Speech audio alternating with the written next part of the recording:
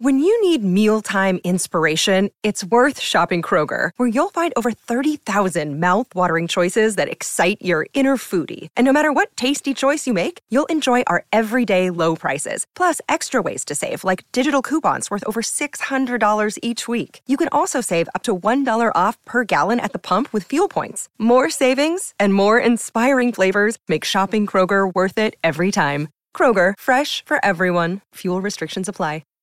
Hi, everybody. This is Adriana Trajani. I'm the host of You Are What You Read. I have the privilege of interviewing luminaries of our times about the books that shaped them from childhood until now. We get everybody from Sarah Jessica Parker to Kristen Hanna, Mitch Albom, Susie Essman, Craig Ferguson, Rainn Wilson, Amor Tolls, you name it, they come, they share. New episodes of You Are What You Read drop every Tuesday on Apple, Spotify, or any major streaming platform wherever you listen to your podcasts. SNL coming back, the whole cast, Lex. That was the big news yesterday. Yeah. What else do we know? Jim Carrey is going to be Joe Biden. What do you think of that? Isn't that fantastic?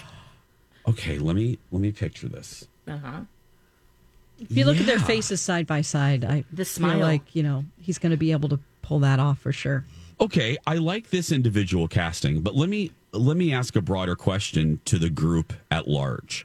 How do we feel about this? I'm glad you're asking this. How do we feel about this new trend with Lorne Michaels, where they're having outside cast members play an almost recurring role? Doesn't that take away from the spirit of the not ready for primetime players? Doesn't that take away from the actual cast? As much as I enjoy the Tina Fey's coming back to play Sarah Palin, or Alec Baldwin playing the president, or Jim Carrey playing Biden, I don't know how I feel about that. Lex? Ooh, that's a tough one because it brings people to the yard, and right now SNL needs that. Now, is that a indicator of a not so great cast? Maybe. And things aren't quite striking like they have in, like the chemistry and individual characters like they have in past years. But I love it. And there has to be a balance of having, like a Jim Carrey come in because they want to have the door open for him. We know he was rejected from SNL. How will he do, as Joe Biden? So I have mixed feelings about it, but ultimately I like it. And I feel bad for the other characters if they're like, if they feel bad about it. Yeah, I haven't thought about that before. What is it? I wonder, we don't know some of the talents that there's so many. I don't know 3/4 of the cast. I really don't. And I don't watch it enough. I'll just watch clips the next day. I don't watch it on Saturday night. I think a lot of people do. So are we not seeing some of these people's full potential? Because it is extremely difficult to be cast on that show. I have friends who, have been called to do it, and just time after time. And like you said, Jim Carrey, a lot of celebrities in their 20s, auditioned and never made it. So are we not seeing the full potential of some of these cast members? I mean, I just don't feel like they've had a real breakout star for a long time, that's really stood out. Kenny? Yeah, it makes me very uncomfortable. I guess I don't like it. Did it start with Alec Baldwin? Well, in some ways, it really started with Tina Fey. I mean, she came back not as regular as Alec Baldwin, but Tina Fey returned to SNL. She had been gone for a few years, and during the 2008 presidential campaign, she returned to play Palin, and she did it about 3 or 4 times. She did it initially, then she did probably the most famous skit is when she played Governor Palin in her interview with Katie Couric. Amy Poehler played Katie Couric.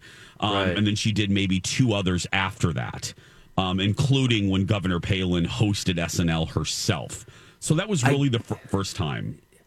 I think I was okay with everything up until this point because with her, she used to be a cast member.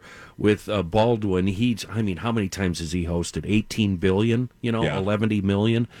So I guess I was okay with that. But Jim Carrey just seems to me I think they should have gone with a cast member or not at all.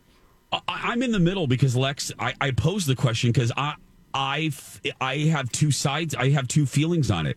I feel bad for the cast, but I got to tell you, it is stunt casting because it's working on me. I'm going to tune in because I want to see Jim Carrey play Joe Biden. Yep, same. You know what I mean, Lex? And if you don't have a cast member that can do it, that's another thing. Yeah.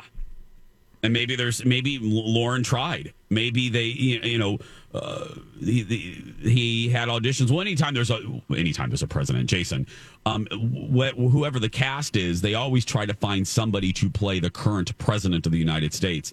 Whether it's Phil Hartman playing Bill Clinton, whether it's Chevy Chase playing Gerald Ford, they always do that. But maybe there just was no one in this current crop that could do Biden. I don't know. That's what I'm thinking. Yeah, Jason Sudeikis played Joe Biden when he was on the show, and he did a great job.